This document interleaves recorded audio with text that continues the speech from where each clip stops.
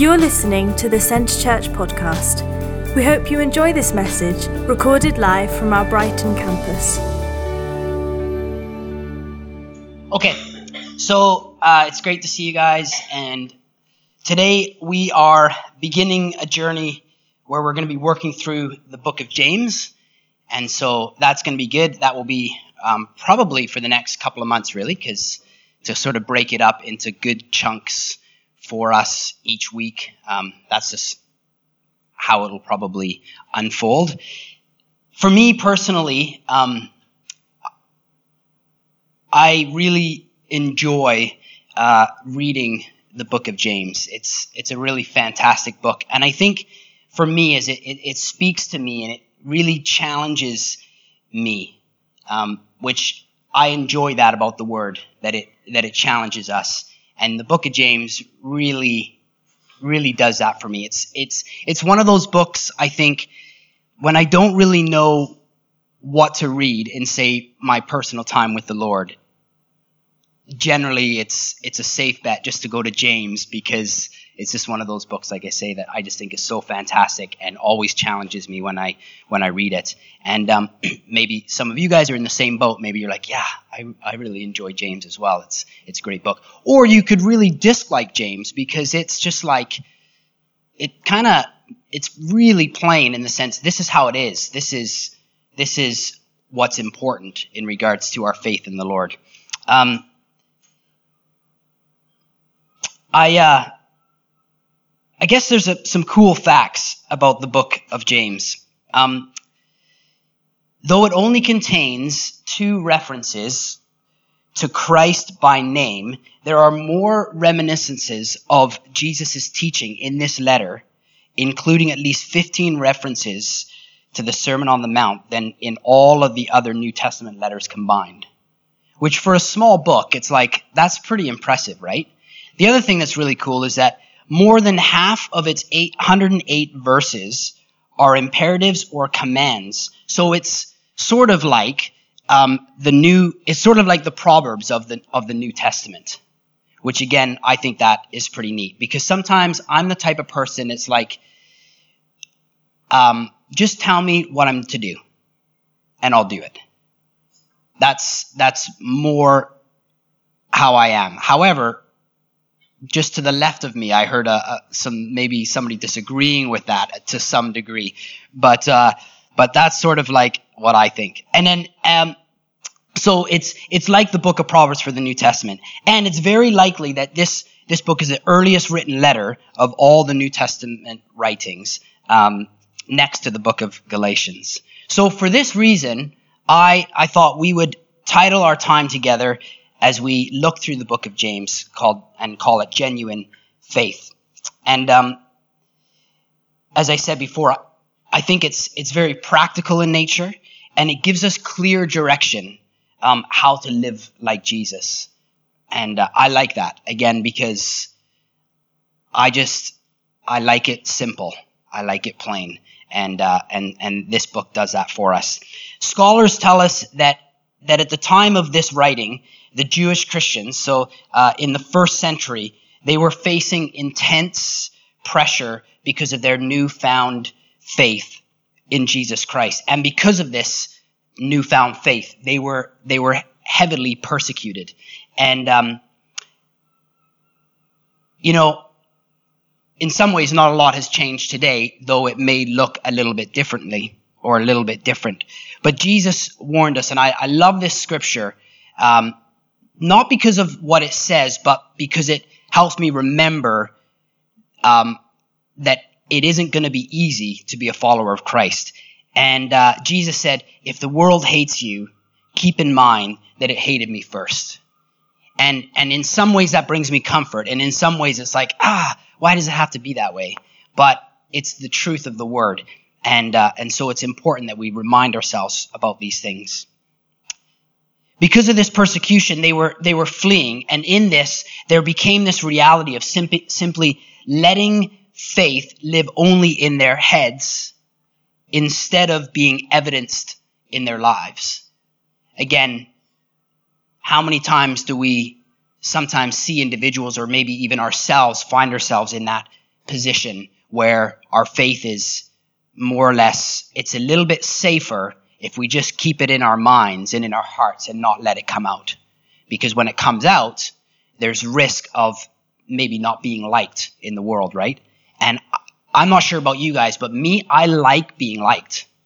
Like, I like people enjoying being around me. I like relationship. I like hanging out with people. But when they know maybe my beliefs or some of the things that I live for, and they know the one that I'm following, sometimes that changes the relationship. And to the point of potentially that person not hating me necessarily, but hating what I stand for and what I believe. And so what was happening is they were living their faith only in their head instead of it being evidenced in their lives. You know, Jesus said, go and make me known, not go and keep silent, right? And I understand there's times where maybe our actions need to speak louder than our words. I get that. I get that concept and that whole idea. But I believe that we also need to use our words as well. It's understood that possibly the recipients of this book, whom were scattering, were the first believers who experienced Stephen's death by stoning that we read about in Acts 7. And we've talked about that as a group, the stoning of Stephen because of his faith. And in that moment, things got radically worse for those early believers of Christ. And so you can sort of appreciate what was going on in their hearts and in their minds, in the sense that we've just seen this guy declare Jesus, and now they're putting him to death. I'm out of here, right? Like, you can appreciate what might have been going on in their hearts and in their minds. I mean, it's easy for us to kind of go, oh, come on, guys, you're fleeing? Seriously. Like, man up, or lady up, right? But no, it was sort of like, no, this was not an easy time for them. And so James beckoned these first believers to let the pressure push them deeper in their journey with Jesus, and not the other way around. He was like, no, take this time, this pressure that you're experiencing, use it for good. Use it to draw closer to me, because in that's what needs to take place here. Don't run, but run closer to me. Today, as 21st century followers of Christ in the UK, right, we may not experience the same persecution that the early church did, but I believe daily we are faced with challenges of whether or not to press in, to trust, and make God known, or simply succumb to sort of the pressures of the culture around us and simply blend in. Those to me are the constant struggles that we face. To just blend in, to just go with the crowd, to just live our lives sort of quietly to ourselves and just keep it that way, and then that way everything's just going to be okay.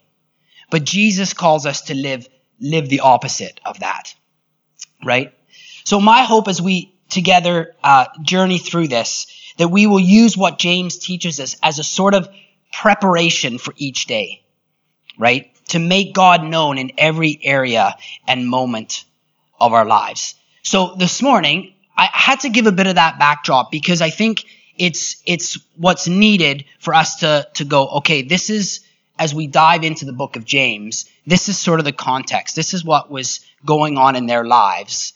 And we need to sort of understand that to some degree, so that we can appreciate as we unpackage this, what's happening a little bit more. So we're going to read from James 1:1-12 this morning, and it's going to be up on the board for you, so you can just read along there, and then we'll carry on from there.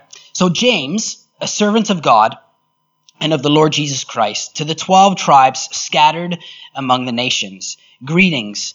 Consider it pure joy, my brothers and sisters, whenever you face trials of many kinds, because you know that the testing of your faith develops perseverance. Perseverance must finish its work, so that you may be mature and complete, not lacking anything. If any of you lacks wisdom, he should ask God, who gives generously to all without finding fault, and it will be given to him. But when he asks, he must believe and not doubt, because he who doubts is like a wave of the sea, blown and tossed by the wind. That man should not think he will receive anything from the Lord. He is a double-minded man, unstable in all he does. The brother in humble circumstances ought to take pride in his high position, but the one who is rich should take pride in his low position, because he will pass away like a wild flower. For the sun rises with scorching heat and withers the plant. Its blossom falls and its beauty is destroyed. In the same way, the rich man will fade away even while he goes about his business. Blessed is the man who perseveres under trial, because when he has stood the test, he will receive the crown of life that God has promised to those who love him.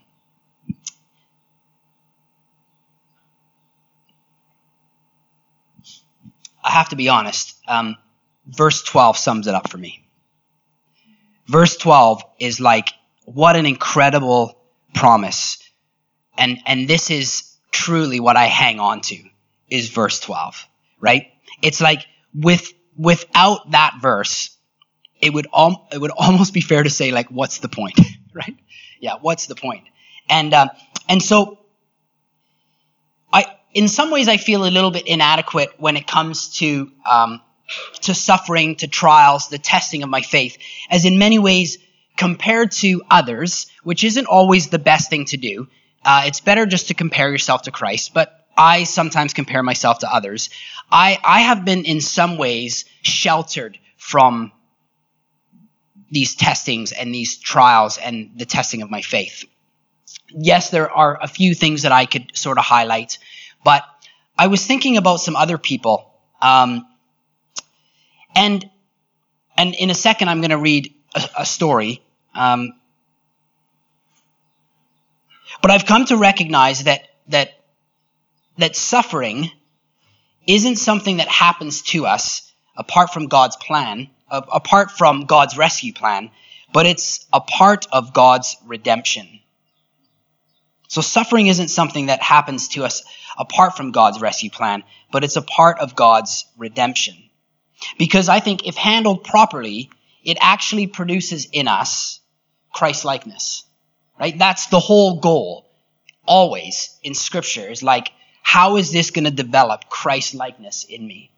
And I think of a few stories. As I said, I feel a little bit inadequate when it comes to different, maybe sharing some personal stories today. But I think of a few other individuals that I've known over the years. And I have two friends that probably a few years ago now, their baby daughter passed away. And it was a really freak accident that happened. And she was just under a year old. And I remember first hearing the news of them losing their daughter. And I remember just thinking, like, how are they going to work through this? Like, how are they going to overcome this, right? I mean, you can think of just how devastating that would be, right? I mean, it's losing a son or a daughter. I mean, it would just be absolutely horrible. I remember a time we were at a funeral. And I think this is where it's like you can never imagine what somebody's going through because God gives a special grace in those moments, right? It's like you kind of go, how is this even possible that they're standing? How is it even possible that they're talking? How is it even possible that they're getting out of bed today? But I think it's God recognizes in those moments and he pours out his grace. And I'll never actually get that unless I'm in that same situation where I get to experience that level of grace in my life, right? And I remember being in a funeral one day, and there was a number of us youth pastors hanging out, and we were talking about this one particular story of an individual. We were talking about this other child that had passed away that this family had lost, and it was like they were actually stronger in that moment than many other people in the funeral. And it was just like, how on earth are they doing this? But it was because of God's grace. I know another couple that lost a daughter to cancer. She was really, really young. And it just came after like a situation at a pastor's camp thing that Kyle and I would be a part of every summer in Sylvan Lake. And again, it just sort of came out of the blue. And for the next probably a year or so, there was this long journey of believing God for healing. And then at the end, she passed away. And again, in that moment of how did they pastor a church, a thriving church in Toronto, Canada, how did they manage to keep going when they experienced such an incredibly difficult time? And then I know another family that haven't lost somebody, but financially they have really gone through it because they were being really faithful with what they felt God was calling them to do, and they didn't lose everything, but they gave literally everything. I'm talking millions, not just a few pounds here and there, and in that time, I would say for the ones that lost a significant amount of money, I believe they will receive their award in glory. But theirs was more of in a sense of a testing. I think the other two that lost children, it's like that was some serious suffering. And yet in that, it would have been a trial that God would have developed something in them. And God did develop something in them. And what I discovered from looking at their lives was this, that they embraced their trials, not for what they were, but for what God could accomplish through them, right?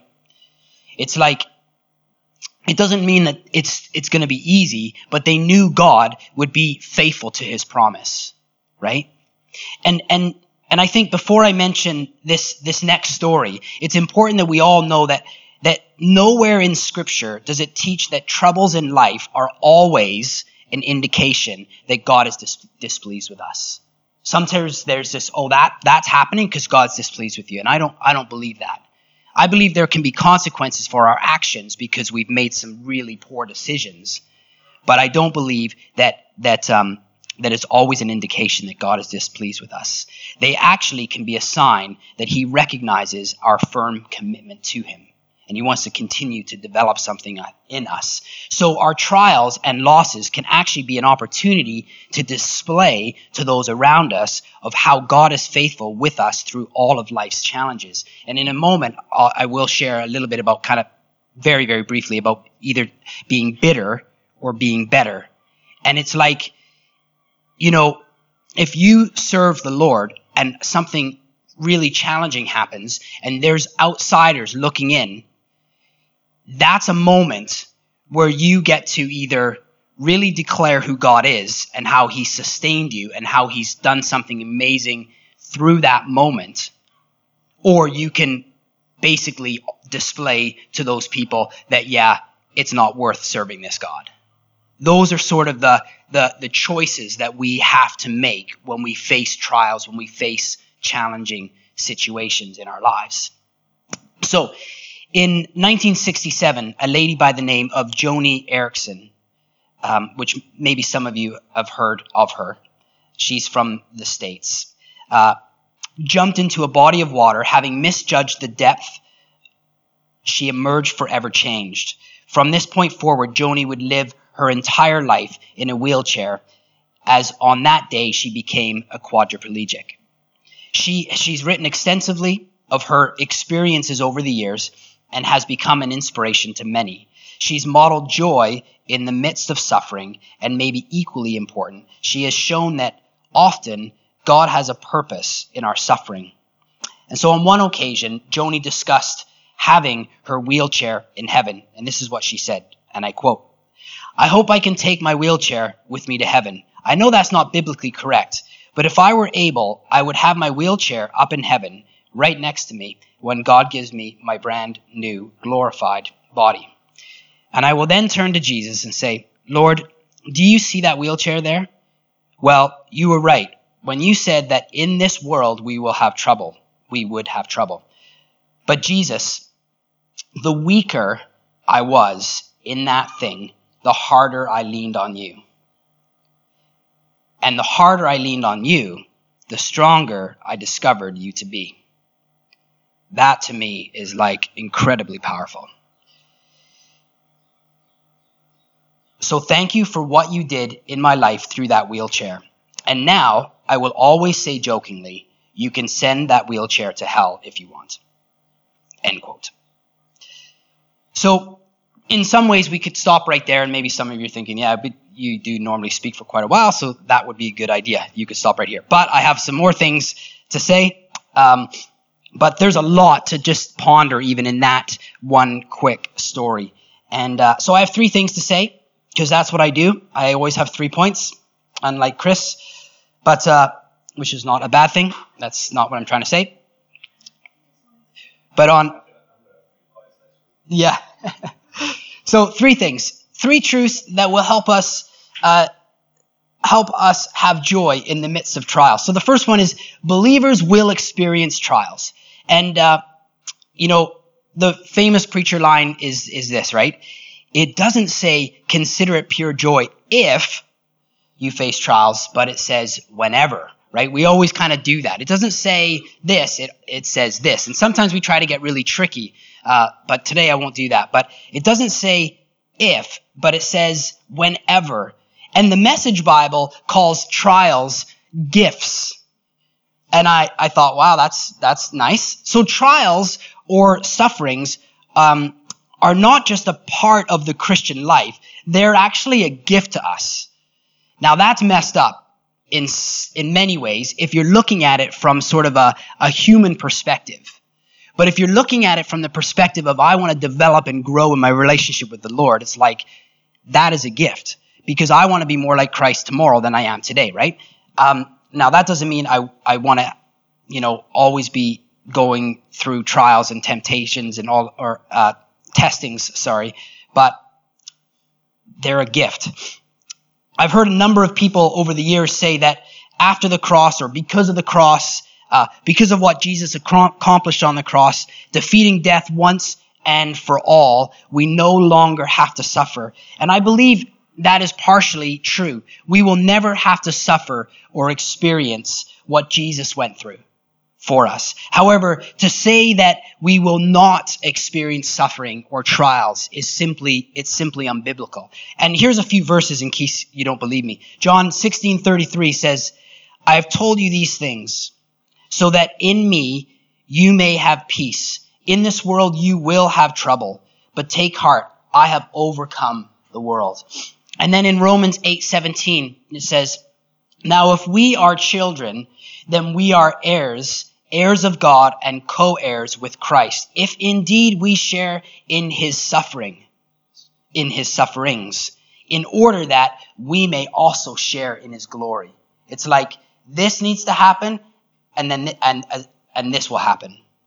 And then lastly, 1 Peter 4:12, dear friends, do not be surprised at the painful trial you are suffering, as though something strange were happening to you. It's like, be aware, right? Don't be surprised here. This will take place in your life. Okay. It's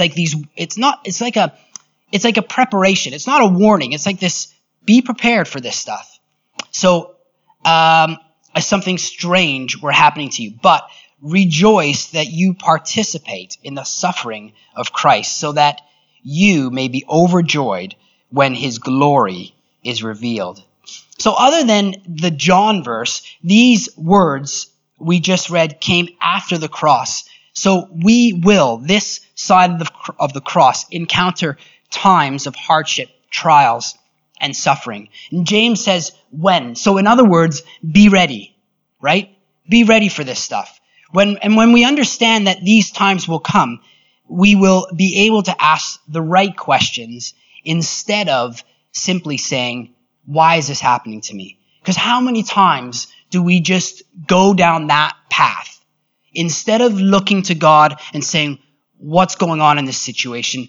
How do you want to develop and grow me in this situation? We just ask why and why and why. And sometimes, and it's not easy talking to somebody that might be experiencing or is in the midst of something very, very terrible, but sometimes there isn't an answer, and we know that. And to try to give an answer is, I just think, not a really good idea. So it's better just to be saying, God, give me wisdom in this situation so I know what you're doing. Facing trials of many kinds doesn't suggest we should seek out trials, nor are we to pretend that enduring them is pleasant, right? They cause pain and they cause difficulty. So I'm not going, okay, God, hey, I'm ready. I'm ready for a trial. Like, throw it at me. I'm here. I'm ready. But I do think I need to be prepared. And I think, it's okay to be like, this is brutal. Now, I think if you're just walking around and telling every single person that you come across that what's happening and just, I hate this, and you're just like an absolute miserable person, I don't think that's also a good witness as a Christ follower either. But you can be real. You can be honest. You can be like, this is tough, but would you come around and pray with me through this so that I can develop how God wants to develop in me? So they cause pain and difficulty. However, we should still look at trials as an occasion for joy because of their potential to develop something good in us. In this, what we need to do is remember that God is sovereign over all our various trials, and he will give us the grace needed to come through victorious. Again, it's like you have to have a big picture thinking when it comes to what you're working through. So believers will experience. It's not a if, it's a yes, you will. The second thing is believers will grow from trials. The reality is that in trials, we can either choose to be, and I said this a few moments ago, we can either choose to be bitter or we can choose to be better. Those are the two choices when you're faced with trials, when you're faced with some tests. So those are the two choices when it comes to testing. And if we want to grow and develop in our Christian walk, becoming mature and complete, lacking nothing, as James says, embracing the tests is key. It's like there's no other way for it to take place. You have to embrace it. So this word testing refers to the act of proving the worth of something. So the truth is that you are accepted and loved by God. That is a for sure. Okay? That's for certain. But the testing reveals where you're at with him. Right? So it's like in school. If you write a test because you need to know where you're at. And so you've been studying, you've been doing a lot of different things, and then one day there's this test. And after the test, you know where you're at. The teacher knows where you're at, right? That's how it works. And so in the same way, it's like there needs to be a test because then it helps us know where we're at. And it helps, God knows all things, but it's like it almost helps God know where you're at as well, if that makes sense. Maybe that's completely wrong. But anyways, someone said once upon a time that a sermon is like a good fish dinner. You eat the meat and spit out the bones. So if I say stuff that just doesn't make any sense, it's terrible, just throw it away, eat the good stuff. Because I'm sure there's something good in this. So so when God tests us, it's almost like a way to measure where we're at. And in that, develop the perseverance we need in our faith. Because we need this perseverance in our faith.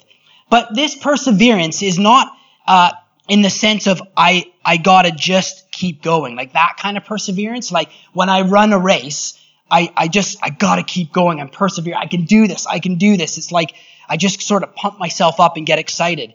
But this perseverance is a little bit different. So remember, the original audience was fleeing persecution. So their thoughts weren't just keep going. Well, maybe they were because they were like running away, right? Maybe they were like, yeah, just keep going. Like, just get out of here. This is horrible. But James in this situation is using the term perseverance to describe this staying power.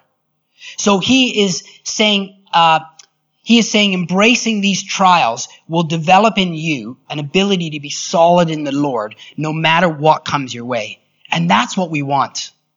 I don't want to be an individual that is blown to and from, tossed, however that scripture was in James there. Like, I want to be stable in my faith.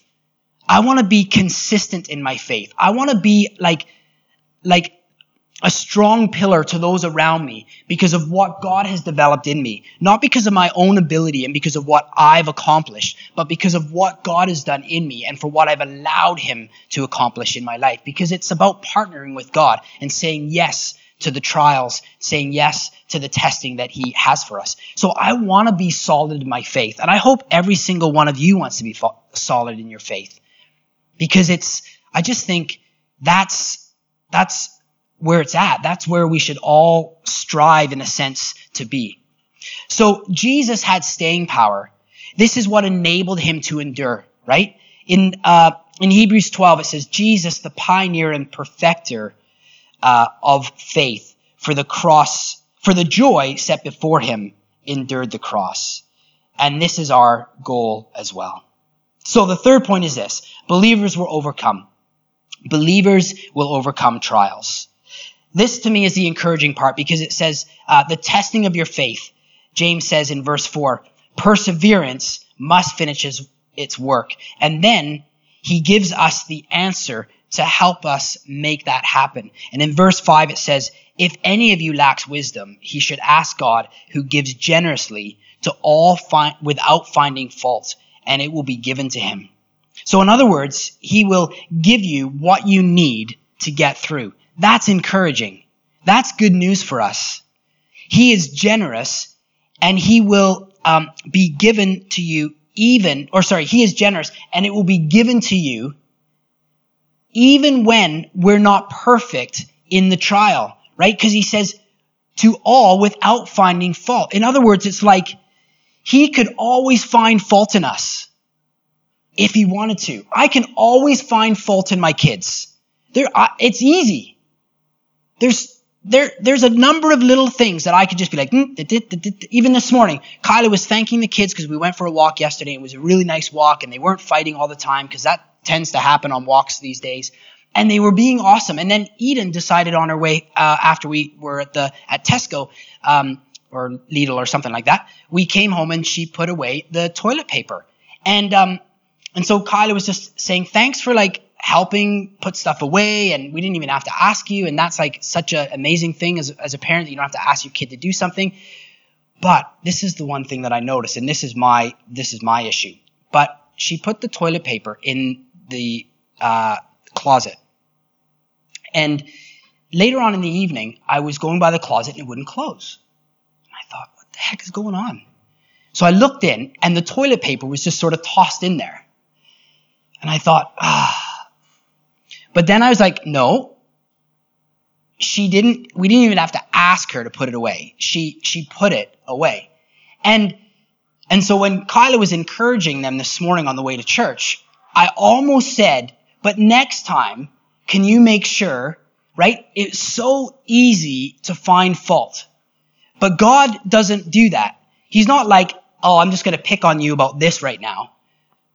We will have these tests that will take place in our lives, but he's generous, and he won't just try and nitpick us. It's like, even when we're not perfect in the trial, he's just going to be there with us and working what needs to be worked out in us in that season of our lives. This is encouraging to me, because God is not looking for perfection through the trial. He's simply looking for us to cooperate and trust him. And again, it's like how beautiful that is for us, because I know that I make mistakes. I know that I'm not perfect, and I'm thankful that God doesn't go, oh yeah, there's another one, Julian. Yeah. But God looks at these amazing qualities that he's put in us, and he wants to develop those. And sometimes, in order for those to be developed, there has to be a test. There has to be a trial. There has to be something that takes place so that can happen in our lives.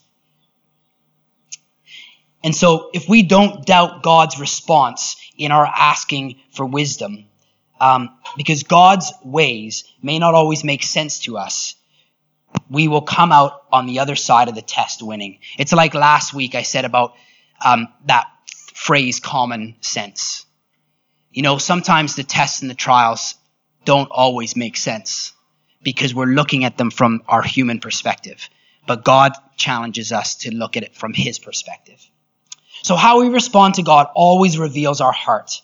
It always reveals where we are in our walk with God. And if your desire is to be more Christ-like, God will help make that happen. It just may not always be really comfortable. And I think probably a few of us know what that is like. So, I guess I'd just like to say that the trials, the testing, the suffering always has a purpose of good coming out of it. So if you're in a season of facing some difficulties, God is inviting you to trust in his goodness.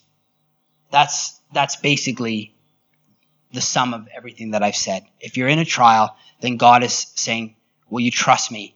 Will you just go along with this because I'm good, and good will come out of this?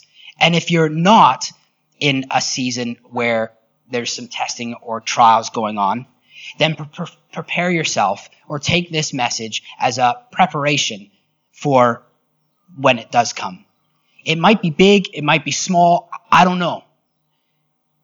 Like I said earlier, it's like, for me, I feel like I haven't experienced, compared to some other people, the, big tests, big trials.